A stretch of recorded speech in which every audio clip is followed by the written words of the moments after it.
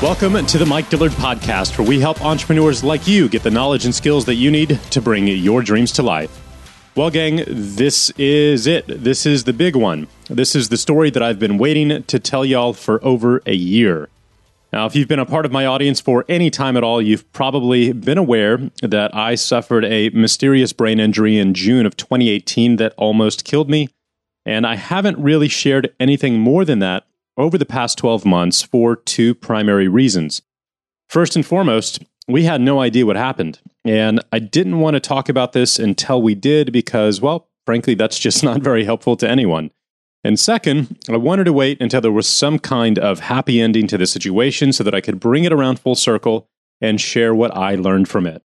Well, thankfully, I'm happy to say that we did figure out what took place about 3 months ago, and I've been getting better ever since. Now, while I'm still not sleeping normally just yet, my brain is back online, I can think, I can speak, and my energy levels have started to return, which has been amazing. And I'll just say this, the culprit was shocking. This whole mess was caused by a household toxin that is in your home right now. It's something that you're breathing in every single day, and whether or not it affects you is simply a matter of your level of exposure. So if you have any friends or family members who have been suffering from a chronic or undiagnosed illness, they could definitely be suffering from the same thing. So please share this with them so that they can go get tested ASAP. Now, during the past year, I've always said that when I'm ready to share all of this, I wanted to do it around a table with the people who really helped me through it the most, which is exactly what we did. So today, I'm joined by my friend Aubrey Marcus, who hosted this interview, along with Christina Wise and my physician, Dr. Ann Shippey. We held this group discussion at Aubrey's office, and you can watch the entire video interview over at mikedillard.com/heal. Again, that's mikedillard.com/heal. Now, while the situation has been the single biggest challenge of my life, it has also been the most rewarding because of the personal work and transformation that it forced me to do, including all kinds of psychedelic medicines that we're going to be talking about here later today. I have to say, this is one hell of a story, and this is definitely the most personal interview that I've ever given. So thank you for your support during this past year, and I'm so incredibly grateful that I'm back to work so that I can help you guys and serve you in the best way that I possibly can. So without further ado, let's dive in. Hey guys, Mike here, and I am unbelievably grateful to have the three people around this table that I have. This is something I've been looking forward to doing for about a year now. As you guys know, I went through a mysterious brain injury last June, so it's been about 15 months, and was sitting on my couch one day, taking a break from work, playing a little PUBG on the iPad. Felt a little click in my brain. I was like, it's kind of a strange sensation, and that was the last time that I could physically fall asleep. So the next 6 days, 6 nights, didn't get a single minute of sleep. I could feel my body starting to shut down. And that was obviously a very, very scary, concerning condition to be in. Sleep medications weren't working. Alcohol wasn't working. Called my primary doc at the time, who put me on 10 milligrams of Ambien and Xanax, which I've never been on either of those before. And that didn't work. I would get maybe 60 minutes of a disassociated sleep and then be right back up again for the rest of the night, tossing and turning. And then that turned into a whole different mess and a different story of suicidal stuff and things that side effects that come along with those drugs that I had never experienced. And man, yeah, it's been a year trying to figure this out, and we finally figured it out about 2 months ago and really started to go on a healing journey. And it's been a hell of a year, as you're aware of. So Aubrey, you were a very big part of this journey. We're here with Dr. Ann Shippey as well, and then my good friend Christina Wise, who was kind of my guardian angel during this entire process. So the goal for holding the session today is to really give some hope to people who are going through a really difficult challenge from a health perspective. Maybe you have a loved one or relative that's going through one. If you're going through one yourself and you feel completely lost and alone and confused and scared, I wanted to put this together for you guys to give you some hope, share my experience with you and what I learned from that and how I was able to come full circle and eventually get myself out of it. So one thing, really the goal today, if I can jump in, Mike, I just want to a lot of people who aren't going through something challenging like that, it may seem like, oh, that'll never happen to me. Right? Like, oh, that's not me. You know, I'm good. I'm good. I'm cheeseburger, you know, Michelob Light guy. I'm good. Everything's fine. But like, if you're not listening to the whispers that are coming to you that might say like, hey, you know, maybe work on this thing. Eventually, there's going to be something loud enough, that thunderclap that's going to be loud enough, like that click that went in your brain, where you're really going to have to pay attention. And those are not fun times. Yeah. You know, and like that's where the opportunity is to listen earlier, be preventative. You know, some of this work that you're going to talk about is work that with a little bit of diligence and foresight, which I get it. It's hard to have that much. Sometimes you do need something to get a little out of whack. But like there was aspects that you could have been working on, you know, contributing factors, maybe not primary causes, but secondary, tertiary causes that you could have been like, this is a little whisper from my body. I think I'm a little too stressed. I think I'm a little too this. And we're all in those positions. Yeah. And the more we pay attention to those now, the more we don't have those brain click moments where you're sitting on your couch and you don't know whether it's worthy of living anymore because everything is so painful and you can't sleep. And you're like, maybe I should just hit the reset button. Those moments, let's try to avoid those ones. Yeah. You know, looking back in hindsight, it wasn't that moment. There was 3 to 4 months leading up to that moment where my sleep started to get worse and worse. I would start to take sleep supplements. I would start to wake up at 3 o'clock every morning on the dot. 3 a.m. was like just an alarm clock. My body would wake up and I'm like, shit. And then eventually I might fall asleep again. That was just a flex on Jocko Willink, who was waking up at 4 though. Yeah, exactly. And I hear this story over and over and again with my patients. There's usually some warning sign. You know, you might have a little bit of reflux with your digestion or a little bit of a headache, or you're just feeling more tired, maybe losing a little bit of hair. There's almost always some period of time. It might be a month or two, or it might be years where there's this gradual decline, or it can be a sudden snap. So everybody listening, I really recommend that you start shoring yourself up now, because we really are in an epidemic with many disorders that are advancing quickly, and we need to be taking action now. Yeah. It was, I could tell my body's ability to handle stress was declining very rapidly. Like I would take a break and I would play a video game, and that was mistake number one, was leaving a stressful situation from a work perspective and taking a break and playing a game that just spikes your adrenaline 10 times over what the work did. By intention, by the way, for any video game players, they have people in a lab being like, how do we hijack cortisol and adrenaline so people play this forever? So for those of you who are familiar with PUBG, it's, you know, you against 100 other live players on an island to fight to the death for 30 minutes. The smartest, most, you know, strategic person wins. And I love that competition. I love the strategy component of that. I love the adrenaline of that. And then I would turn off at night by going and having dinner and a couple glasses of wine or a couple cocktails, and I would turn my body off and then go to sleep. And then I would wake up and turn it on with a couple glasses of coffee. And I haven't heard you tell the story quite this way before, fighting to the death. Like your body so you're sitting in getting cortisol. That message down to the genetic level that you are truly in survival for your life. Yeah, fight or flight. And but it's more than fight or flight. Yeah. That is the extreme fight or flight. Like when that's going on, it's running from the tiger to the nth degree. There's no resources or very little resources going towards repair. And your body's not actually running to burn those chemicals off. I'm sitting on a couch. Yes. Right? So you're just stewing in it. So looking back in hindsight, my body was talking to me. It was giving me warning signs. And as a stubborn-ass entrepreneur, the solution's more caffeine and more alcohol at night to turn it off and just keep plowing through and doing what you got to do. And until that moment where the cup spilled over and that was it. Well, we think so often, because we've done it before, that our body's going to rise to the occasion. Yeah. Because we can really push ourselves hard at times until we can't. Right. Yeah. So I called it, God's 2x4 moment, where it's like, hey, you're not listening. You know, wham, we're going to take you out. And that was it. And it was a little click that changed everything. You go 24 hours without sleep, you kind of feel like a superhero and you accomplish something. 48 hours, you start to get a little concerned and frightened. 72 hours, you're like, what the fuck is going on? This is really bad. And then after that, It's just fear. And so what happened is my brain essentially got stuck in fight or flight mode. The limbic brain turned on full 100%. And my body, I could literally feel buzzing with cortisol 24/7. Like I could feel my fingertips vibrating with cortisol.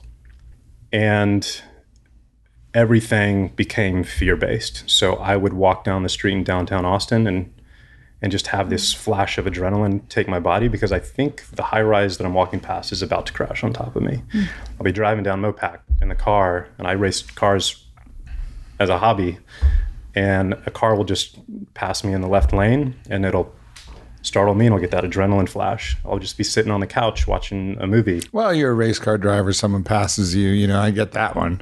You know, at least that one makes sense. That shouldn't cause me an adrenaline. Well, deal, they right? shouldn't be passing you. You know what I'm saying? That's just kidding, everybody. Drive safe, everybody. Drive safe. All jokes here. We're always racing all the time.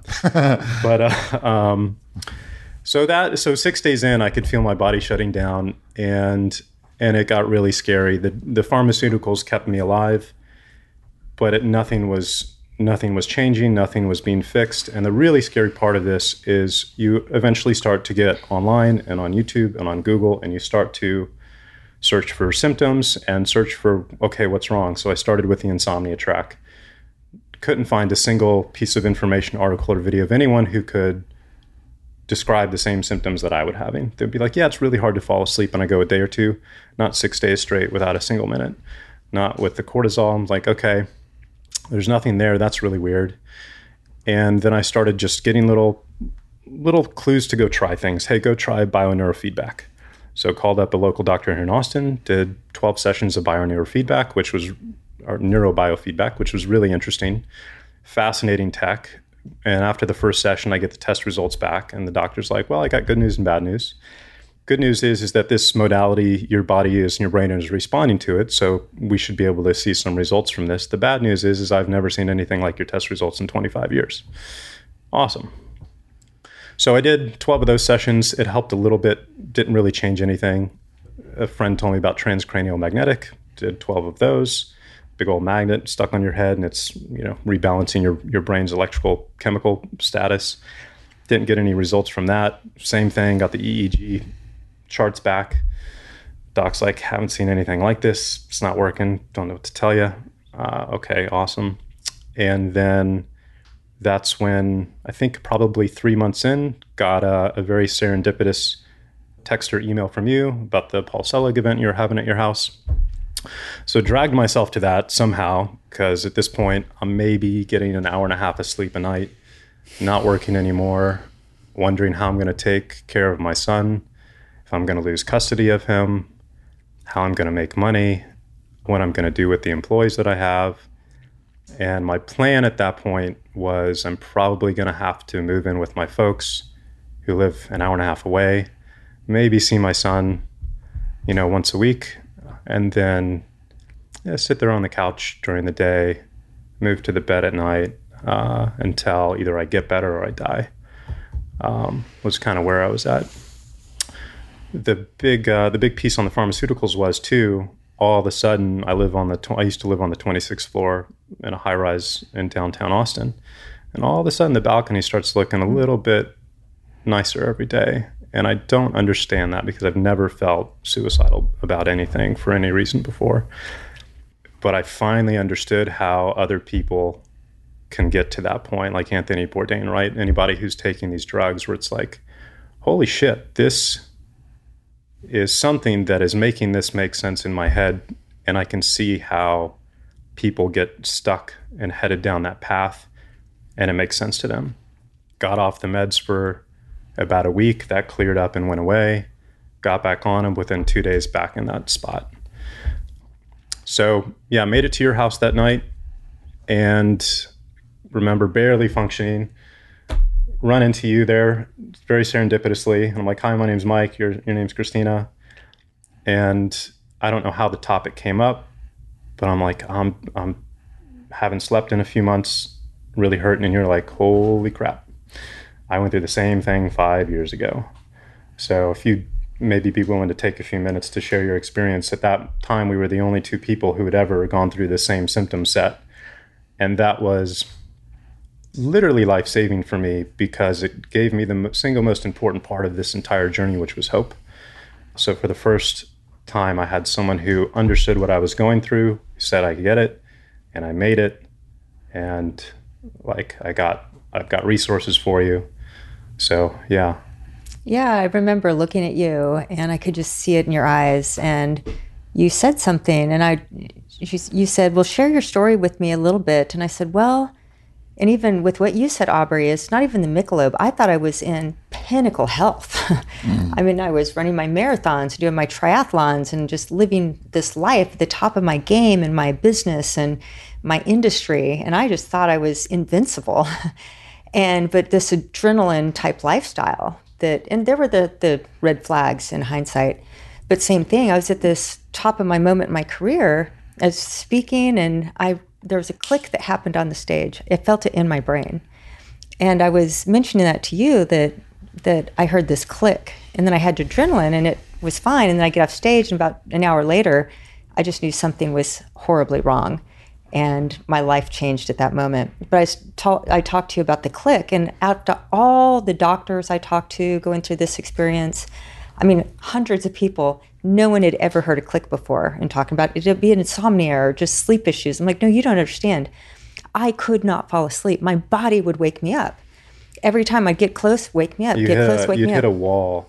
You'd get down to the point of going unconscious where you should fall asleep. And it would literally be like the path to sleep in your brain was cut. Mm-hmm. And you would get this bounce back adrenaline effect instantly. Your heart rate would increase, your breathing would get faster, and you're fucking up again. And there was no way to get around that. You couldn't nap. I mean, days without sleep. But it was that click. And so I mentioned the click, and your eyes got really big. Oh my God, I had a click. Yeah. And you said, did you hear it? And I said, I heard it when it happened. Yeah. And that was the beginning of our conversation. I said, yes, I've been there, and it's quite a journey. So what did your journey consist of? What did it look like? Wait, what is this click? Does anybody know? Back here, lower left side of the brain, it's as if someone just lightly tapped my brain. It's just like that. It's like I felt I understand like qualitatively what it must have felt like, but what the hell is happening? We don't know, but what I think it is that there's a buildup to this moment where the threshold for the blood-brain barrier just instantaneously got leaky.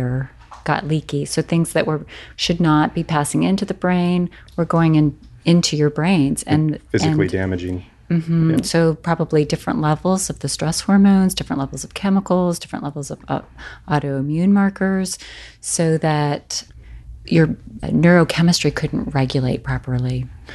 Yeah. So for you, almost a year and a half, 2 years you almost died. You were in the hospital for months. So what was that like? Well, mine was, so it was a physical sound, and then I couldn't sleep physically. Yeah. But then, like you said, it's the accidental therapy, or however you called it. Then everything, it's like my defenses from my strong physical body broke down. So all this other stuff came up. So then it became this journey, and that's what you and I talked about and going to doctor. But it was all this trauma just flooded me. And then I got stuck in this place of panic. Like it was constant panic. Like I was afraid of everything. I couldn't even go for a walk outside. And here's a successful person that all of a sudden couldn't even go outside without freaking out. And I wore a heart rate monitor because I would be on the edge of a panic attack any second. And I'd never had a panic attack before. So we just had all these similarities. And it was this entire journey of just going through the darkness of trying to sort through. And same thing, I was on so much medication. I was on like Seroquel and clonazepam and Ambien and more doctors and more medication. And same thing like you is... So Ambien is a sleep med. Benzos. Yeah. And then... Clonazepam is a benzo, which is an anti-anxiety. Mm-hmm. And then what was the other one? And then I was on an antidepressant, which was... like an SSRI? I think an Effexor was the... So the problem is that none of these medications address the root cause. No, it just made me worse. Really bad Band-Aids for masking the symptoms. Yeah, and it got rid of the same. The Band-Aids didn't even work. No, the Band-Aids probably made you worse. They did. Same thing like Mike. I thought it created empathy in the fact that I thought, how could anybody get to a place of suicide? I mean, come on, like pick your bootstraps up or whatever, and get on with it. same thing. I'm like, this is no way to live. If this goes on much longer, I just want to jump over the balcony because you can't live this way. So what was really interesting is out of all the health things that could have happened, cancer or whatever, right, with the way I was pushing my body, the one single thing happened that forced me to deal with all of my previous baggage from the last 30 years of adulthood, right? So you take all of your shit from when you were young. I was severely bullied in middle school and high school, so I've hung on to a shit ton of trauma from that my entire life. Business stress, things that didn't work out, expectations that people have of you, and this identity that I have built up and that I have to now play that role and meet everybody's expectations. And then any insecurities I had, all were sitting there, and now the control mechanisms that I would normally have available to me emotionally and mentally were fucking gone. Like, they were just gone. And the part that would exacerbate those thoughts or emotions was lit up 10 out of 10, right? So the limbic brain basically said, yeah, here's all the stuff you're scared of and that you've been storing, and now it's fully out to play, and there's no control mechanism anymore. And that was really, really interesting, because if I had gotten cancer, I wouldn't have gone down the path that I did to solve this problem, which ended up being the single best thing that ever happened to me. And I remember, we'll get into that in a minute, but so it's just really interesting that the health challenge that popped up physically forced me to go deal with the shit that I needed to deal with, or that was it. And so, well, and that was part of our conversation is, yeah. I said, I know you can't believe this right now, but you're going to be on the other side of this and know it's the best thing to ever happen. Yeah. When you're going through it, you can't feel that way. You just want to get out of the suffering. Right. And without any connectivity of, oh, wow, I'm going to be a better person and have this was such a great opportunity to heal all that shit up. Yeah. One thing to highlight here too is people have in my opinion, an undue faith in the general medical community, right? Like, oh, something's wrong. Just go to your doctor, any doctor. If they're a doctor, then an MD, then they'll know what to do. Yet that's really impossible at this point. There's over 6,000 approved drugs that are coming out all the time. Research is churning, and they're seeing patients all day. Do you think they're pouring through the journals of every single study looking at these things? Like, they're human beings. They have kids. They like to golf and go on with life. Like, it's not that they're bad people in this big doctor conspiracy and evil doctors, and rarely. It's just, it's overwhelming, and so this faith that, oh, just go to your doctor. That's not always going to do it. Didn't do it for you guys. You had to go deeper, find the right people who had the right understanding holistically of how the system works. And I think that's also another piece of advice for people generally. Like, it's not hopeless just because you went to your local MD or your local GP and they're like, yeah, try this pharmaceutical, rattle these pills around and see if it works. That might be the best they can do, but that's not the best that can happen for you necessarily. There's all kinds of options that are coming available. Yeah, and one of the big, I've made a little short list of the big lessons learned from this experience, and one of them is don't settle for whatever you're told. If you're not getting a result, if you're not getting better, then keep looking, keep moving on, keep looking. You have to. So that meeting, we met, and that was just a life-changing gig because I finally had someone I could talk to about this that understood. And I saw that if she can make it, I can make it. So that was really big. And at the same time, I have a brain that's out of control. I can't sleep. I can't work.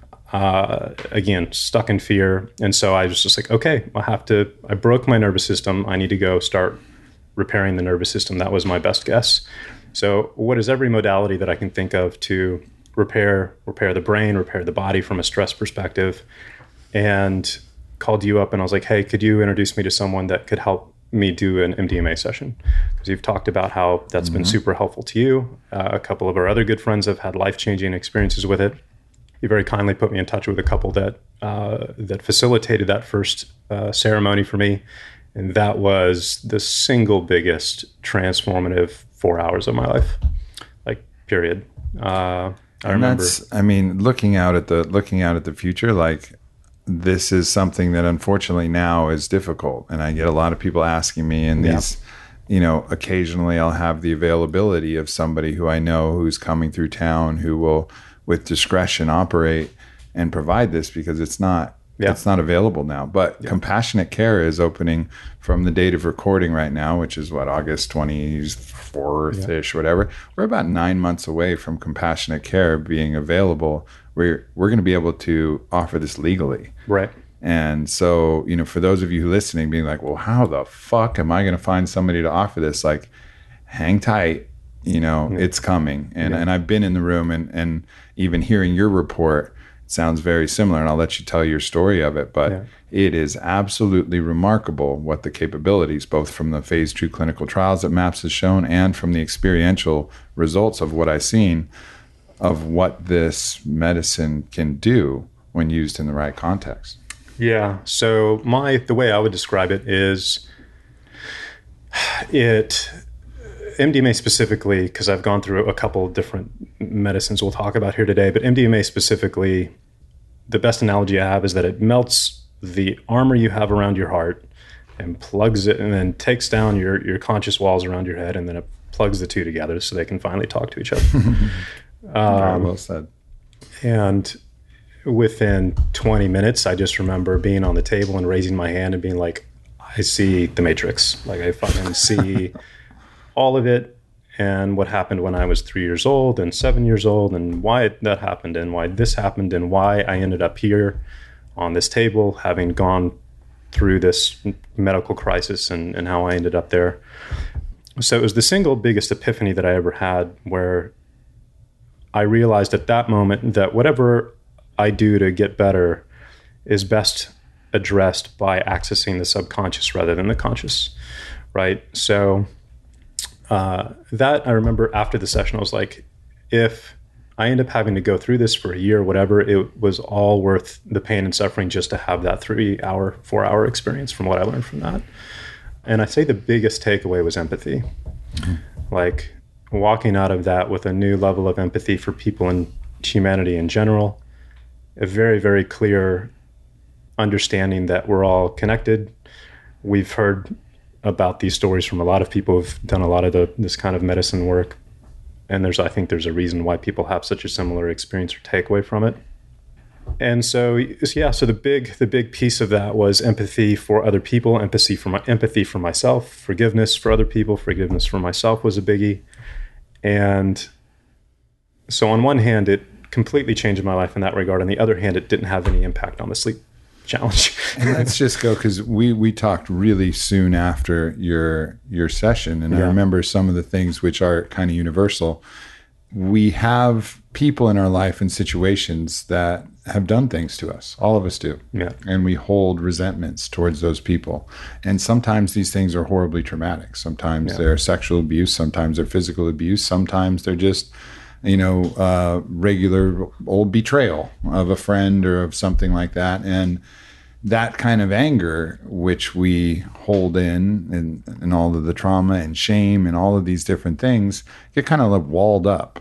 And as like you said, the heart and the brain melt, you get to see these from a different perspective. And then you get to engage with that moment of that anger that's maybe been held in there like that. How fucking dare you? And then that transitions to, it's all right, man. I know you're just doing the best you could, and you were scared shitless too. And I forgive you. Yeah. And you watch the arc of this thing go from how fucking dare you to, I forgive you, man. I actually love you. It's okay. And then and people do the same thing with themselves.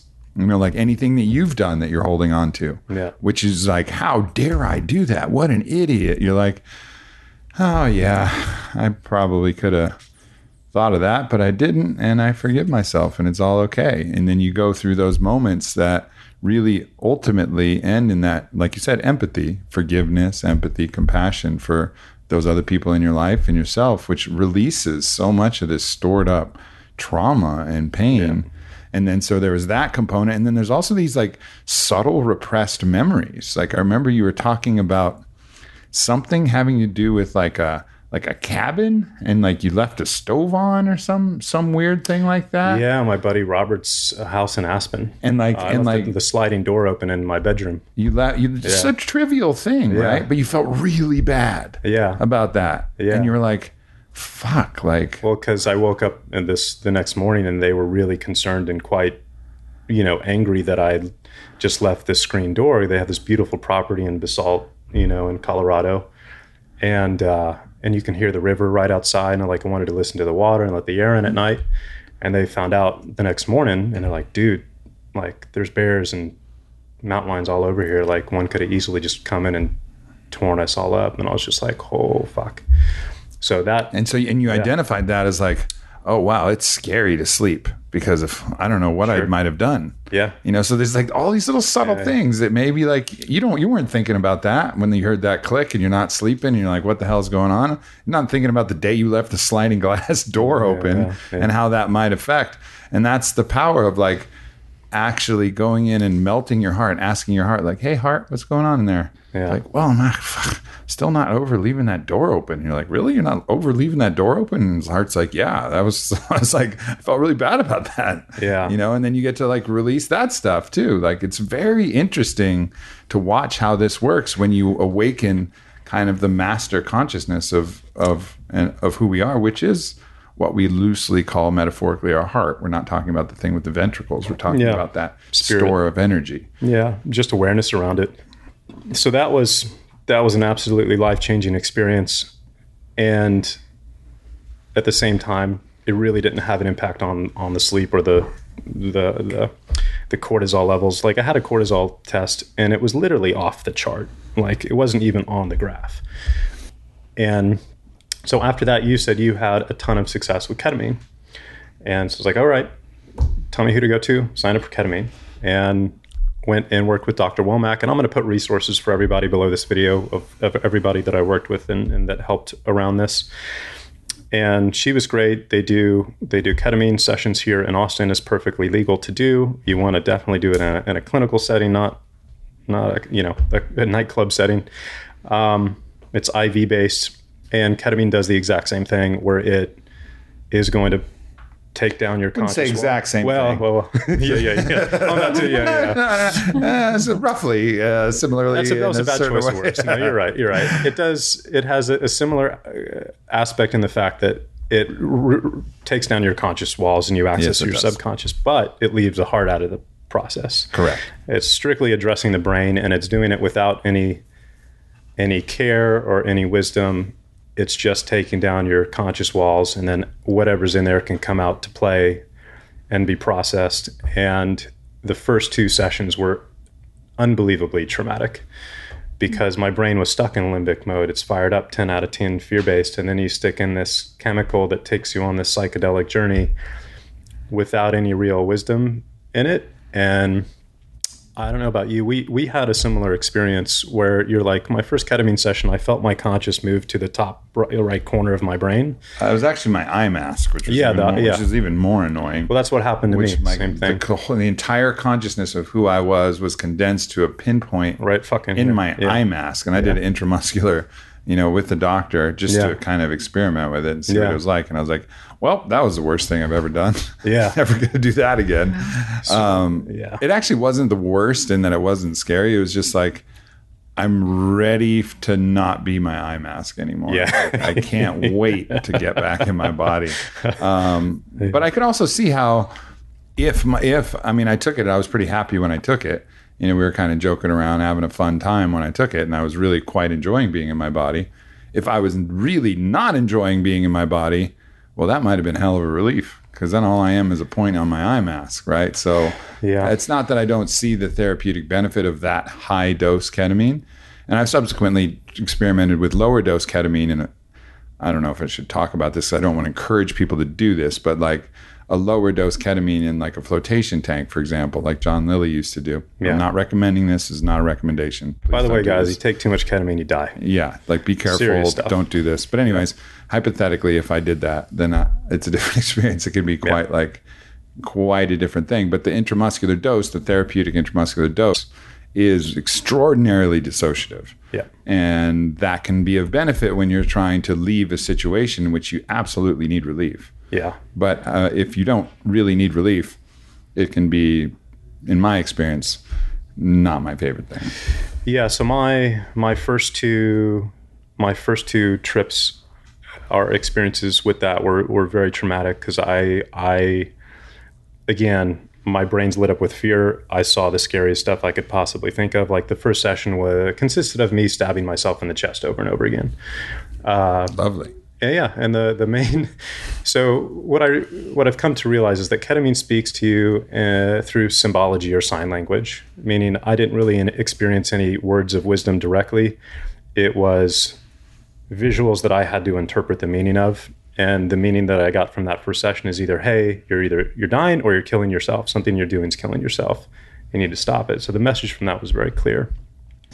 Came out of that, going through the dying process twice, had to say goodbye to my family and my relatives, and like, I'm stuck in this place. I'm never getting out of here. I've screwed my brain up. Ketamine's interacting bad with the medications I'm taking, and I'm going to be here for the next 100 years being wheeled around as a vegetable, right? So came out of it an hour later, just really pissed that nobody told me that could happen. Expectations were not set. And then frustrated, because you're like, I did 8 ketamine sessions, and the 8th one is when it really had a huge benefit for me. And now I'm like, mother effer, I have to do 8 more of these. And they're not cheap. It's like $800 a piece, right? So I reluctantly went back 3 times a week, 2 times a week. Second session was very similar to the first. Very big visualization of me being in the corner of a room with a giant balloon that just kept getting bigger and bigger and bigger, and pressing against my face and pressing it against the wall. And the message that I just kept getting from that was like, this is the pressure that you've put on yourself and the expectations that other people have of you and that you put on yourself that are just, crushing you, basically. So the interesting part about the ketamine is, again, it didn't help with the sleep thing, unfortunately, but it definitely helped settle the mind down. A lot of the fear died down a little bit, but I still had the same symptoms from a body and nervous system perspective, still had the adrenaline flashes, still had all of that stuff. And it progressed. So sessions 3, 4, and 5 actually started to get positive. I started to see messages and visions of friends and tribe and family. And by the way, you were a part of the first session. Woo! You were, when I'm scared and freaking out, I was just like, all right, what would Aubrey do? And you're just like a little dude on my thing. You're like, just breathe, motherfucker, just breathe. Just take a deep breath. So that was very helpful, by the way. Thank you. I take full responsibility for that wisdom. And then 7, 8, and 9 were neutral. Like, there wasn't really anything left. It was just kind of boring and like, hey man, we've processed all we have to process. You're done here. And that was kind of it. And did 9 of them. Didn't really get the result I was hoping for. That was probably 6 months ago. But I still took some really, really big words of wisdom away from that experience. So, and then look at this now. Obviously, from Vines, look at the good news of that, because you got 2 of these. If like you would have fixed your sleep, you might not have done shit else. You know what I mean? Well, that's what I mean. Like if you would have nailed it right out of the gate, you wouldn't have done these things and gotten these other tangential healings that are going to benefit you for the rest of your life. Yeah, that's why I said this is the best thing that ended up ever happening to me, because now I have 40 plus years with a brand new life, new body, new brain, new heart, new everything. And on that point too, to your point, is that when you're in this place, you're desperate. I mean, if somebody was said, go hang upside down in Africa from a Jacoby tree, that will do it. I would have done it. I mean, it's a point of desperation. You'll do anything. You're literally looking for the magic pill. And I think that's a big part of this, is it is a journey, and each step is a part of some part of the healing process, body, mind, and spirit. And it just takes the time that it takes. And it takes a lot longer than one wants this to last. And it's this subtle growth and the experiential healing journey and spiritual journey that takes place along this, even though you just want to be fixed. It's just like, fix me. I want to be back to that old person I was, without realizing, like, no, it's a complete dissociation from that person to become this next version. Yeah. And it's a slow breakdown before there's this ability to start healing and building into the new you in a way. Yeah, and that was a big, patience was probably the first big lesson I had to learn with this. As an A-type driver, you're like, I've got my spreadsheet. I'm documenting everything I'm eating, every supplement I'm taking, what my symptoms are, what my sleep quality score is. I've got my Oura Ring on. I've got my Muse headset. I'm doing meditation 45 minutes a night. And I just went into, I'm going to turn into, or treat this as if I'm training for the Olympics. And my job is to heal and get better. And I just literally made that my full-time job.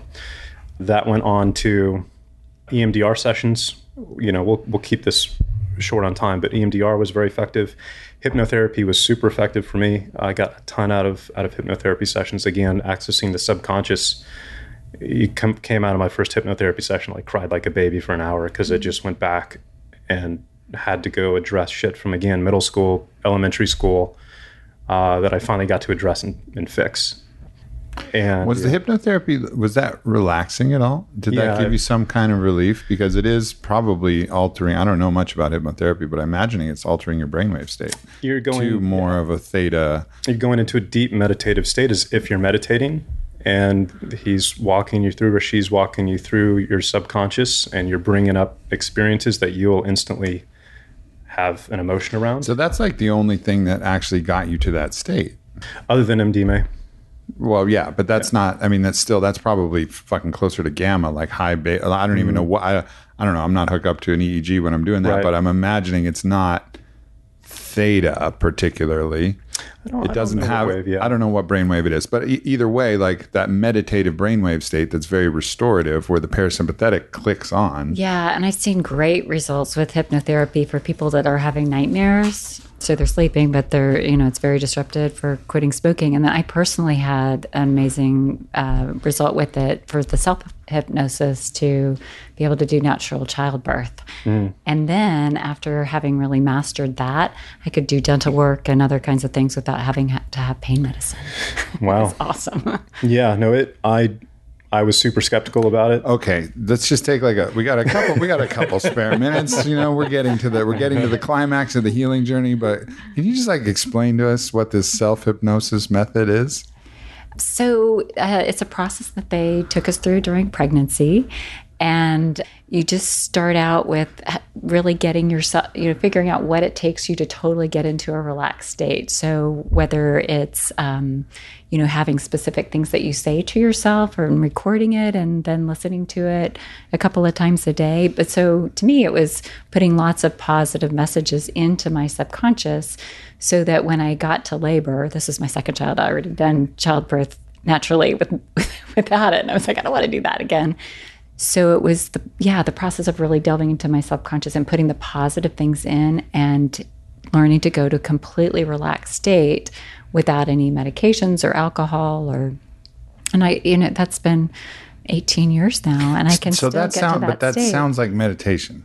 But it's different than meditation because I think about meditation being more the mind. This is also with the body, it may be a little bit along the lines of Annie Hopper's work, the DNR systems, the brain retraining to get out of the limbic state.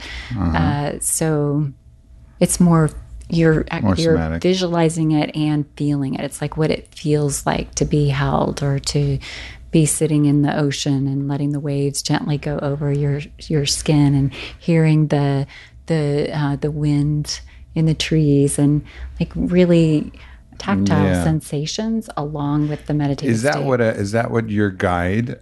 What was your guide? I'm very curious into this. So he has an app. His name's Elliot Rowe. You can use his app, Primed Mind. He would do our sessions over the phone, and he counts you down into a very deep meditative state. You're still aware, but it's as if you're on a verge of being conscious / unconscious. Very, very deep meditative, relaxed state. And he would just start asking questions. And it would be difficult to talk. Like I'd have to make an effort to speak because I'm that, down under. And his talent and the real piece to making this really effective is over several sessions, he's going to start putting the pieces together of how events in your life have been connected to each other and created habits and neural pathways and memories where we can instantly, you talked about this with Dr. Joe on your podcast recently on how thinking back to a memory that will instantly light your body up, dump stress hormones and chemicals into your body, and all of a sudden your body's re-experiencing that memory as if it happened right now in the moment. And he'll start piecing these events together, and over the course of 3, 4, 5, 6, 7 sessions, he'll start digging down into each one, rooting it out and reframing it. And that's essentially what you're going to do is once he's identified it, okay, Mike, now I want you to think about it in this scenario and think about it differently in that. And you're just rewiring that neural pathway and that memory. And then you come out of it. I had a really big emotional response to it. And then after that, it's kind of processed. Like it's just rewired. Cool. So do you think the emotion around that was just the release of allowing yourself to reframe it? Like what was the emotion? Yeah, it was getting to look at it in a different perspective. So same with the MDMA experiences, you get to see things from a new light, and then you can it just comes out. But yeah, so that was super effective. The frustrating part is this is probably 9 months in, and I'm still not sleeping any differently. The big game changer during this process was finding THC pills. So a friend of mine had cancer, was going through chemo, had some 10 milligram THC pills. Sativa, indica? I don't know. It was 10 and 10, 1-1 CBD and THC. I don't know what specific strain. But he's like, hey, just try it. And I tried it, and I got 3 hours of sleep that night. And I was like, oh, that was double what I would normally get. I was like, holy smokes. And how far in are you at this time? Probably long? 6 months in. Oh, and that's what allowed me to get off the pharmaceuticals. So once I found that, okay, now I'm getting 3.5 hours of sleep at night. I'm off the crazy ass medications. Did you try like, well, if one pill gets me 3 hours, what does 3 pills get me? Did you ever try that? I did. I tried 30 milligrams because he's like, dude, if you need to sleep, I did 30 and it'll knock you out like an elephant tranquilizer. And it did for a few hours, but then I would just wake up and be groggy. And my body was so determined to stay awake that back when on the drugs, I would get on 20 milligrams of Ambien, a double dose, double Xanax. And that was, again, an hour, 90 minutes. My body's fighting through that. Plus the ZQL, plus the melatonin, plus all of 4 milligrams of Xanax. 20. Yeah. 2 bars. Yeah. The way that you say this, it reminds me of like the warrior, like the person that can be vigilant, like keep awake so that they're protecting the tribe or moving the tribe. It's like, it's a place that we have to be. It's like just like some things that happen with women, like we can push ourselves to wake up and feed the baby. So there's, I think, that role in human survival to have that ability to do it. It's just when it gets so stuck. Well, it's like my sympathetic got stuck in the on position, and my parasympathetic was like, all right, I guess I'm out, and just was gone. So yeah, I mean, even the elite performers, talking to the top Navy SEALs, Army Rangers, they'll do it. They'll go 3, 4, 5 day pushes, where they're awake, snipers, vigilant, in position for days, can't sleep, shitting in their pants, but they get back to base, they're out for a couple days, and if they can't do that, they're not going to be able to return to the field. So I think we do have that ability to push, like you're saying. We also just it's a necessity to have the ability to counterbalance and get back to the other way, which is just keep falling asleep over and over. Yeah. And then so we got introduced through our mutual friend JP. So what's really interesting is going through all of this, all of the big breakthroughs that I had came from relationships that I had. So if I have a short list of lessons learned going through this experience for folks before we actually get to what happened, because we finally figured out what happened and it was totally out of the blue. And here's my little open loop piece. What happened is something that is around every single person watching or listening to this right now. It's in your room. You're breathing it in right now. And so this is not a really random event. This is potentially something that could affect everybody, but we'll get into that in a minute. So first and foremost, talk about whatever you're going through. I've had one friend who recently died at 40 from cancer, wouldn't tell anybody, didn't tell me about it until he was on his deathbed. I have another friend who's going through cancer right now. He's not telling anybody about it, been going through it for 2 years. And I don't get it. I don't understand this need to keep things like that private. That's when you need to reach out and be super selfish. Like this last year, I was super fucking selfish, asking for help. Never felt that way, by the way. Oh, thank you. Yeah. And I think that's something for everybody listening too, right? It might feel that way. It's not. Yeah. You know, if you're someone's friend and you can be of service, like, that actually feels good reciprocally. Yeah. And I don't know why some people, for some reason, have trouble asking for help. And so that's first and foremost, is ask for help. The second biggest piece of this, I'm going to plug my buddy Hal's book here. He just released this a month or two ago. I didn't have access to it, but it was the same lesson, his Miracle Equation book. So he died once and was resuscitated when he was young, went through chemo, almost died from a very vicious form of cancer a year ago. And our kids go to school together, so they're very good friends of mine. And essentially Hal's methodology for how he's gone through all of these challenges is right here on the cover. Unwavering faith plus extraordinary effort is the miracle that you need. And so for me, mindset was 90% of this, even when my brain was out of whack and the deepest pits of despair of this. Use headset, meditating every night before bed for 40 minutes, slowing things down. And for that 40 minutes, the whole entire time, I'm just talking to myself as if I'm already better. I'm so glad that I'm sleeping normally again. I'm so glad that I'm racing cars again. I'm so glad that I've learned what I've learned from this and have changed from it, and I'm healthy and healed again. Every night for 40 minutes for months, and with a level of 100% certainty. So that to me was a really important piece of this puzzle. Is I reached a moment during my second ketamine session where during ketamine I had to ask myself, or at least the ketamine or my brain was like, hey, do you want to live or do you want to die? Because we're going to decide that right now today. And I had to make a conscious decision to choose to live in that moment. And from that moment, I just approached everything around this process with 100% certainty of I'm going to get better. This talk was something I visualized for 9 months, like as a part of what I want to do once I'm back to health. So this is something I've thought about hundreds of times. You did it. Yeah. Well, I walked in last month and I was like, I made it. So the certainty is a big piece. Reaching out for help is a big piece. Don't settle for whatever your doctor or whatever has given you or talked to you about. If it's not working for you, keep looking. Don't stop. A big part of the looking process is disregard the negative. If you jump into the online world of looking for symptoms around an illness, look out, because you're going to find some really scary stuff and a lot of people who did not make it or are not making it. And you just have to instantly shut that down. If I read any story of anyone who was not healed, ignore it, boom, next. And it's 100% focus on information from people who did make it. The other piece is patience. We talked about this a lot. Again, A-type driven, tell me what to do, I'll go do it. I need to get better. I have shit I need to do that I want to do, people I need to take care of, bills I have to pay.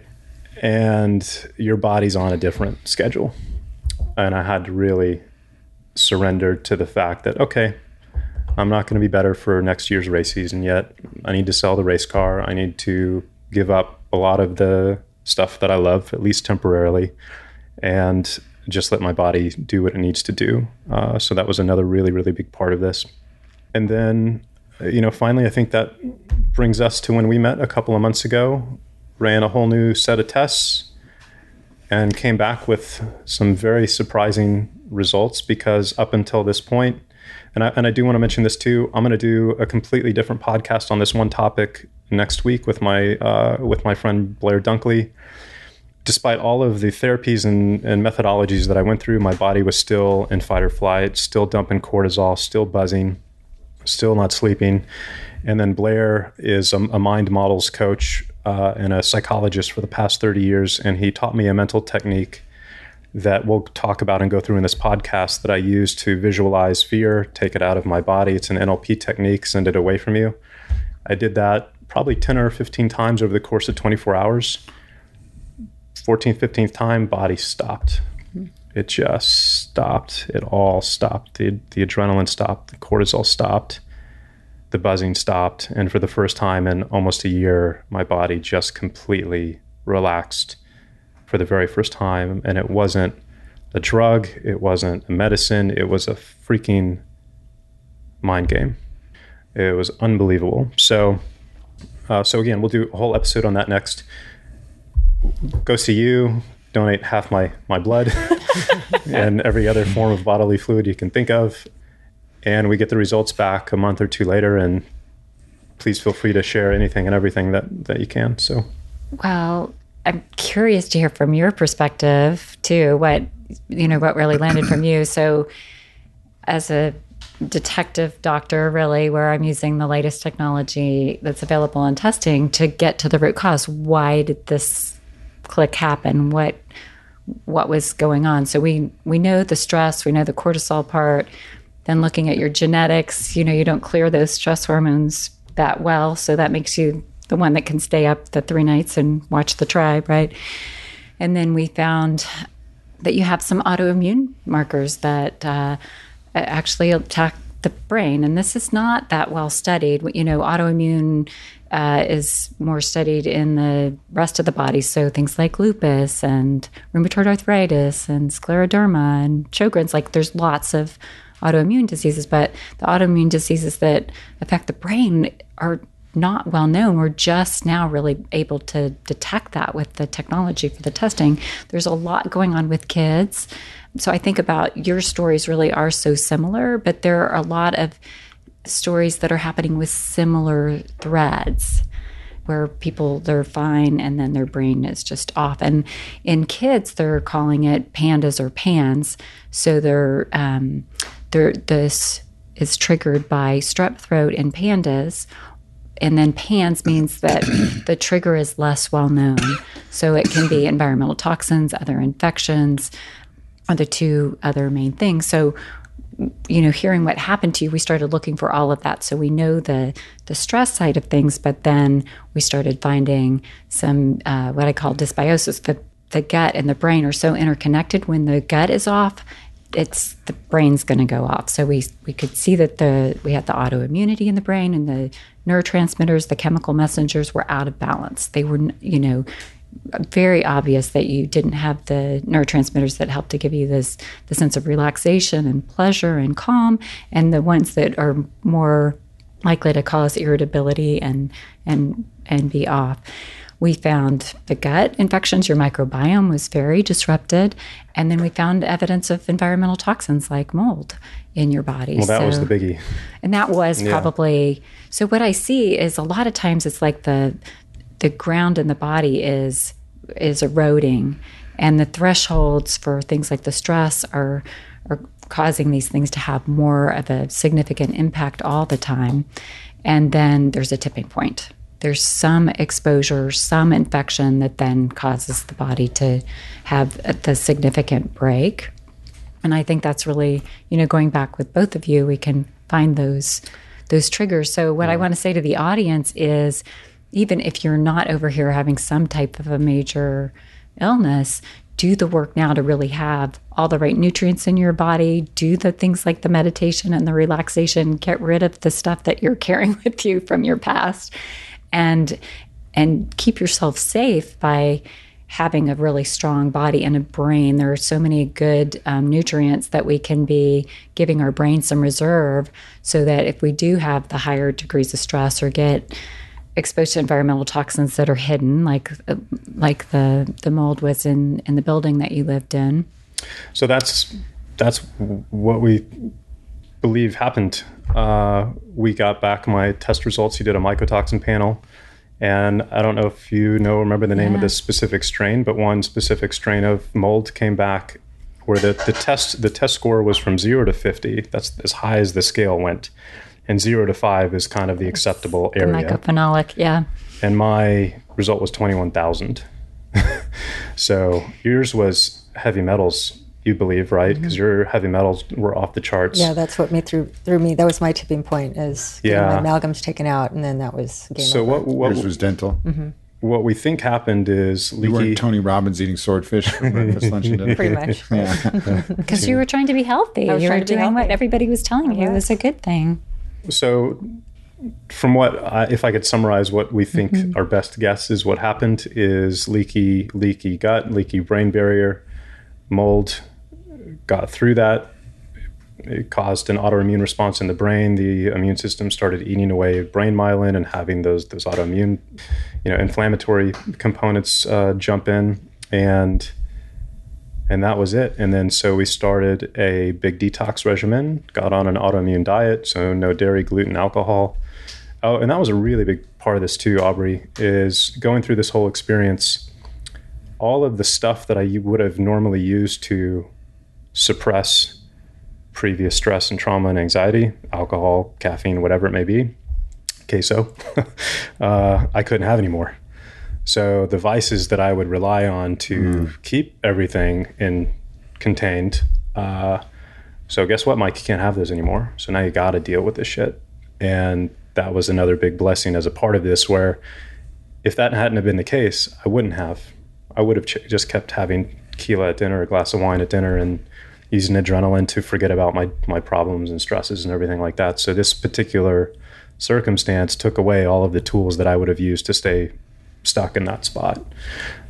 And so now you use the Muse instead of the tequila. Well, Muse headset. If anyone needs help meditating, this was the tool that really allowed me to do that successfully. And you had to move buildings, I'm sure too, right? Because you got to remove the environmental stressor at some point. We think it was from the building that I was living in downtown, because that building had flooded about a year and a half ago, down from the roof down the elevator shafts. Timing fits perfectly. Yeah.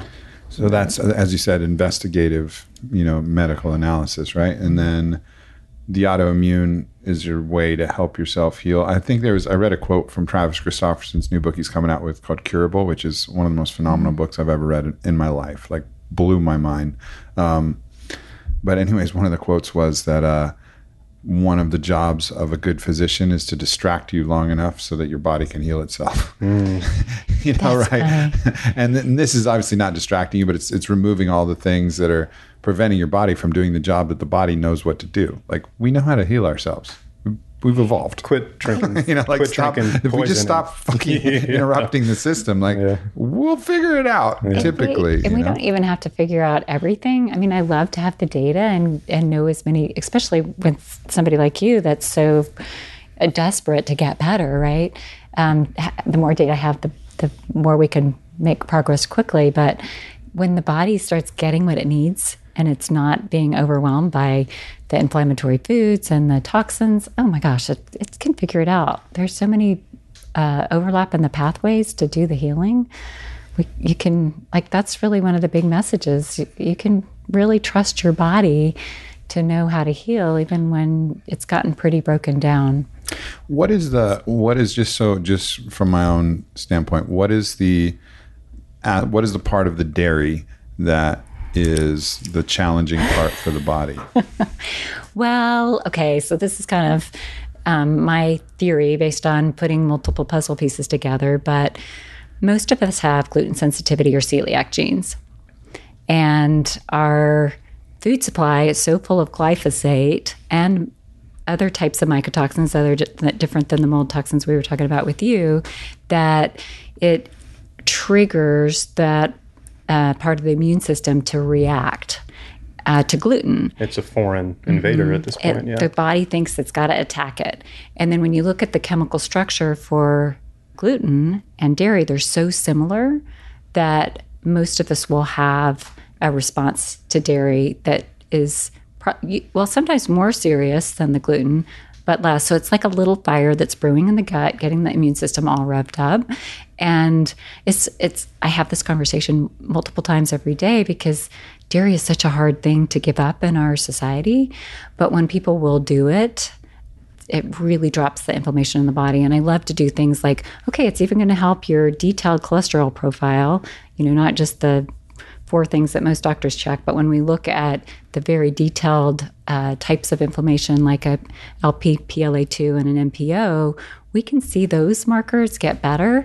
And that can, if you have heart disease in your family and you're wanting to reduce that risk, or have cancer that runs in your family, or just want to be the most preventive that you can. My opinion, based on what I've seen in my office, is that most of us do better if we avoid dairy from an inflammation standpoint. From my research, not all dairy is created equal either. right? Like Right. I know I'm very sensitive to my own body. If I have raw grass-fed cheese, I feel really good. If I have queso and chips, I feel like Torches an asshole. and, yeah. You know, like I'm terrible, right? Like it's a much different thing. If I have regular homogenized, you know, low fat milk of some sort, right? Like, and then just or ice cream in that way, I'm going to feel terrible. If I have some heavy cream that's again organic, grass fed, heavy cream, raw cream. If I'm at Erewhon, I get some of that raw cream. Ooh, I feel pretty good on that. Yeah. You know, actually. So I think there's some different ways to approach that, but the gluten always is carried by a carbohydrate as well, which through the metabolic pathways is probably not going to be supporting your metabolic system either. Exactly. So that would just be my little input from my own research on that. I think there's a lot more research that's going to come out on this, especially like I think there's some data showing some different mitochondrial genotypes can do better with different foods as well, depending on where that permutation happened.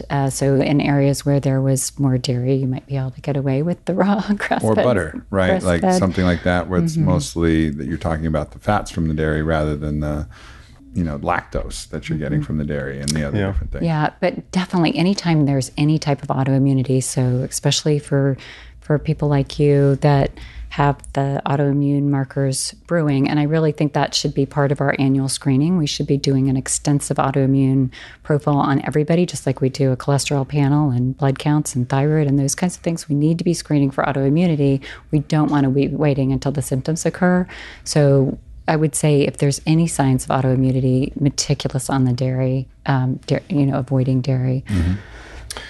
Yeah, so that was the big thing that changed everything. We started treating the mold and doing a detox and changed the diet. And then the last 2 months, I've felt so much. I've got my brain back. It's interesting to listen to you talk. Yeah. Like I wish I had a recording of the first. I can hear it on my podcast from the last year. Oh, yeah. I go back and listen to the intros of my podcast. I'm like, holy smokes. Last week when I saw you, I was like, oh my God, he talks so fast. I have to really listen. It was incredible. Yeah, no, it's good to be able to, it's good to be back from a mental standpoint. And so I guess the last piece of the puzzle because we've got a couple minutes left that I wanted to encourage everybody who's seen this, the vast majority of my audience, again, high performing A-type personality people who will just push themselves and push themselves and push themselves, is listen, like pay attention to your body. If it's telling you something, it's telling you that for a reason. If you don't listen, it's going to show up with a 2x4 and make you listen. Can I just insert one thing? Yeah. I don't think it's part of aging. Like if you rationalize it in your head that, oh, you just have a little less energy, you put on a little bit of weight, anything that our society calls the normal aging process, that's not right. Yeah. No, pay attention. That's a good scapegoat that could prevent you from going and addressing these issues when you should. And then the final piece of this, for those of you who are super healthy right now and you're into the personal development side of things, like the benefits I've gotten from doing all of the personal work are so awesome. Like I just can't wait to see what's going to happen in the coming years, because I have the way that I'm familiar with it now is you're just carrying a big sack of rocks, right? And every time something happens in your life that was traumatic or divorce or a family death or whatever it may be, you're just adding in rocks, right? That you've now got to carry on your journey every day. And they're just going to keep adding up. And you can go use any of these methodologies that we've talked about today to go get rid of those freaking rocks. And you have so much more mental capacity and energy when your mind is not stewing in the past, worried about the future, to go get stuff done that it's the biggest hack, if you will, from a performance perspective. Even if you are physically healthy right now, from a mental perspective, it just frees up so much more energy and emotion and different parts of you that you've probably kept restrained or hidden or whatever it may be, that it's worth all of that. So. I'm so curious how this has impacted your relationship with your son. Yeah, the hardest part about this past couple of years is I really haven't been able to be there for him. I was essentially a babysitter because that's all I could do was lay on the couch all day and watch movies with him. And, that was super, super difficult. And now, we get to go wakeboarding again and start to do fun stuff. But you're kind of a shredder, by the way. We went wake surfing. Yeah, thanks. Yeah, that was fun. It's not like you're like trying to like you can fucking rip. Yeah, thanks. Yeah, so you're doing that again. That's pretty good. Do you think though that all this inner work that you've done has changed has it been worth it? So you're showing up for him differently? You're not. I just feel better equipped as a parent because I'm going to be able to walk him and guide him in a much more equipped manner than, having not gone through this experience. So that's been awesome. But now, this is like, I get a fraction of a taste of how you get to work with people and look at people, because you can probably see what they're dealing with, and they're not even aware of it, but you've done so much work yourself with other people too, that you're like, you can see stuff that people are dealing with. Right. So for me now, I've spent the last few months getting to introduce friends to these different therapies and modalities, and they've now started down this path and they're getting life-changing benefits from it. And it's just starting to ripple in this town that very much began with you guys and your circle here, that's now hitting Absolutely a lot of people. Mm-hmm. And on that note, it's, sometimes it shows up physical. The emotional shows up as physical, and the physical is real. Mm-hmm. It's in the data. But how much sometimes or always? Yeah, it really is this emotional journey. And this is the historical record of all of our emotional crap that we've dealt with. It gets stored somatically in very interesting ways. Yeah. But it does. And adding on to that, like what you were both saying, is that you didn't feel like he was pulling a favor card. You wanted to help Mike because, no doubt. You love him. And in this journey, it's the reaching out is so important because love heals. It is such a big part. Like the forgiveness part of the MDMA experience for me is I got to forgive myself and forgive others. And that was just like I felt 1,000,000 pounds lighter. So much thank you for introductions through you, Mike, on that. Yeah. But it's just getting to this place of love heals, to connect, to have these conversations, to ask for help for those of us that have such a difficult time asking for help. And you were a gift for me when I was going through my stuff, and gift to him. And it's like when you've been through these things, you want to help those that are in that space you've been in. And, no doubt. It's just, please ask for help and let others do their service, because I want to be an active service, because I wouldn't be here if it weren't for those that just gifted me with so much love and support. And, just to be part of your journey was such an honor. Yeah. Well, thanks for being there. I don't think I would have made it without you. So yeah, it was huge. Well, guys, we've got a hard cutoff. So thank y'all so much for joining us. Appreciate y'all's contribution today. Not only today, but obviously to me, because I don't think I'd be here without you guys. So shout out to Ann Shippey. She saved my life too. So she's amazing. And appreciate both y'all's vulnerability and sharing your stories. I think that's the key thing. You keep this stuff hidden, you preclude the ability to heal somebody else from it. Yeah. Don't be ashamed if you're going through some hardship, because somebody else is going through that. And that's the process of alchemy. Yeah. That can really actually make it all really worthwhile. When I'm going through the hardest stuff in my life, knowing that I'm going to be able to write about that in my next week's newsletter and have hundreds of people reach out and be like, man, thanks for talking about that. I was going through the same thing. Yeah. And how many people serendipitously, when I post something, be like, oh man, this came just at the right time. Like, thank you so much. Like, it's always a way. Yeah. Like, you think that people are going to judge you. We have that bully mentality because we've all been there, and had people judge us for that. It's not the way the world actually is for the most part. Yeah, you maybe have a couple people throw a pebble here or there. But you just don't care. You don't care. But overwhelmingly, it's just going to be love. Yeah. Well said.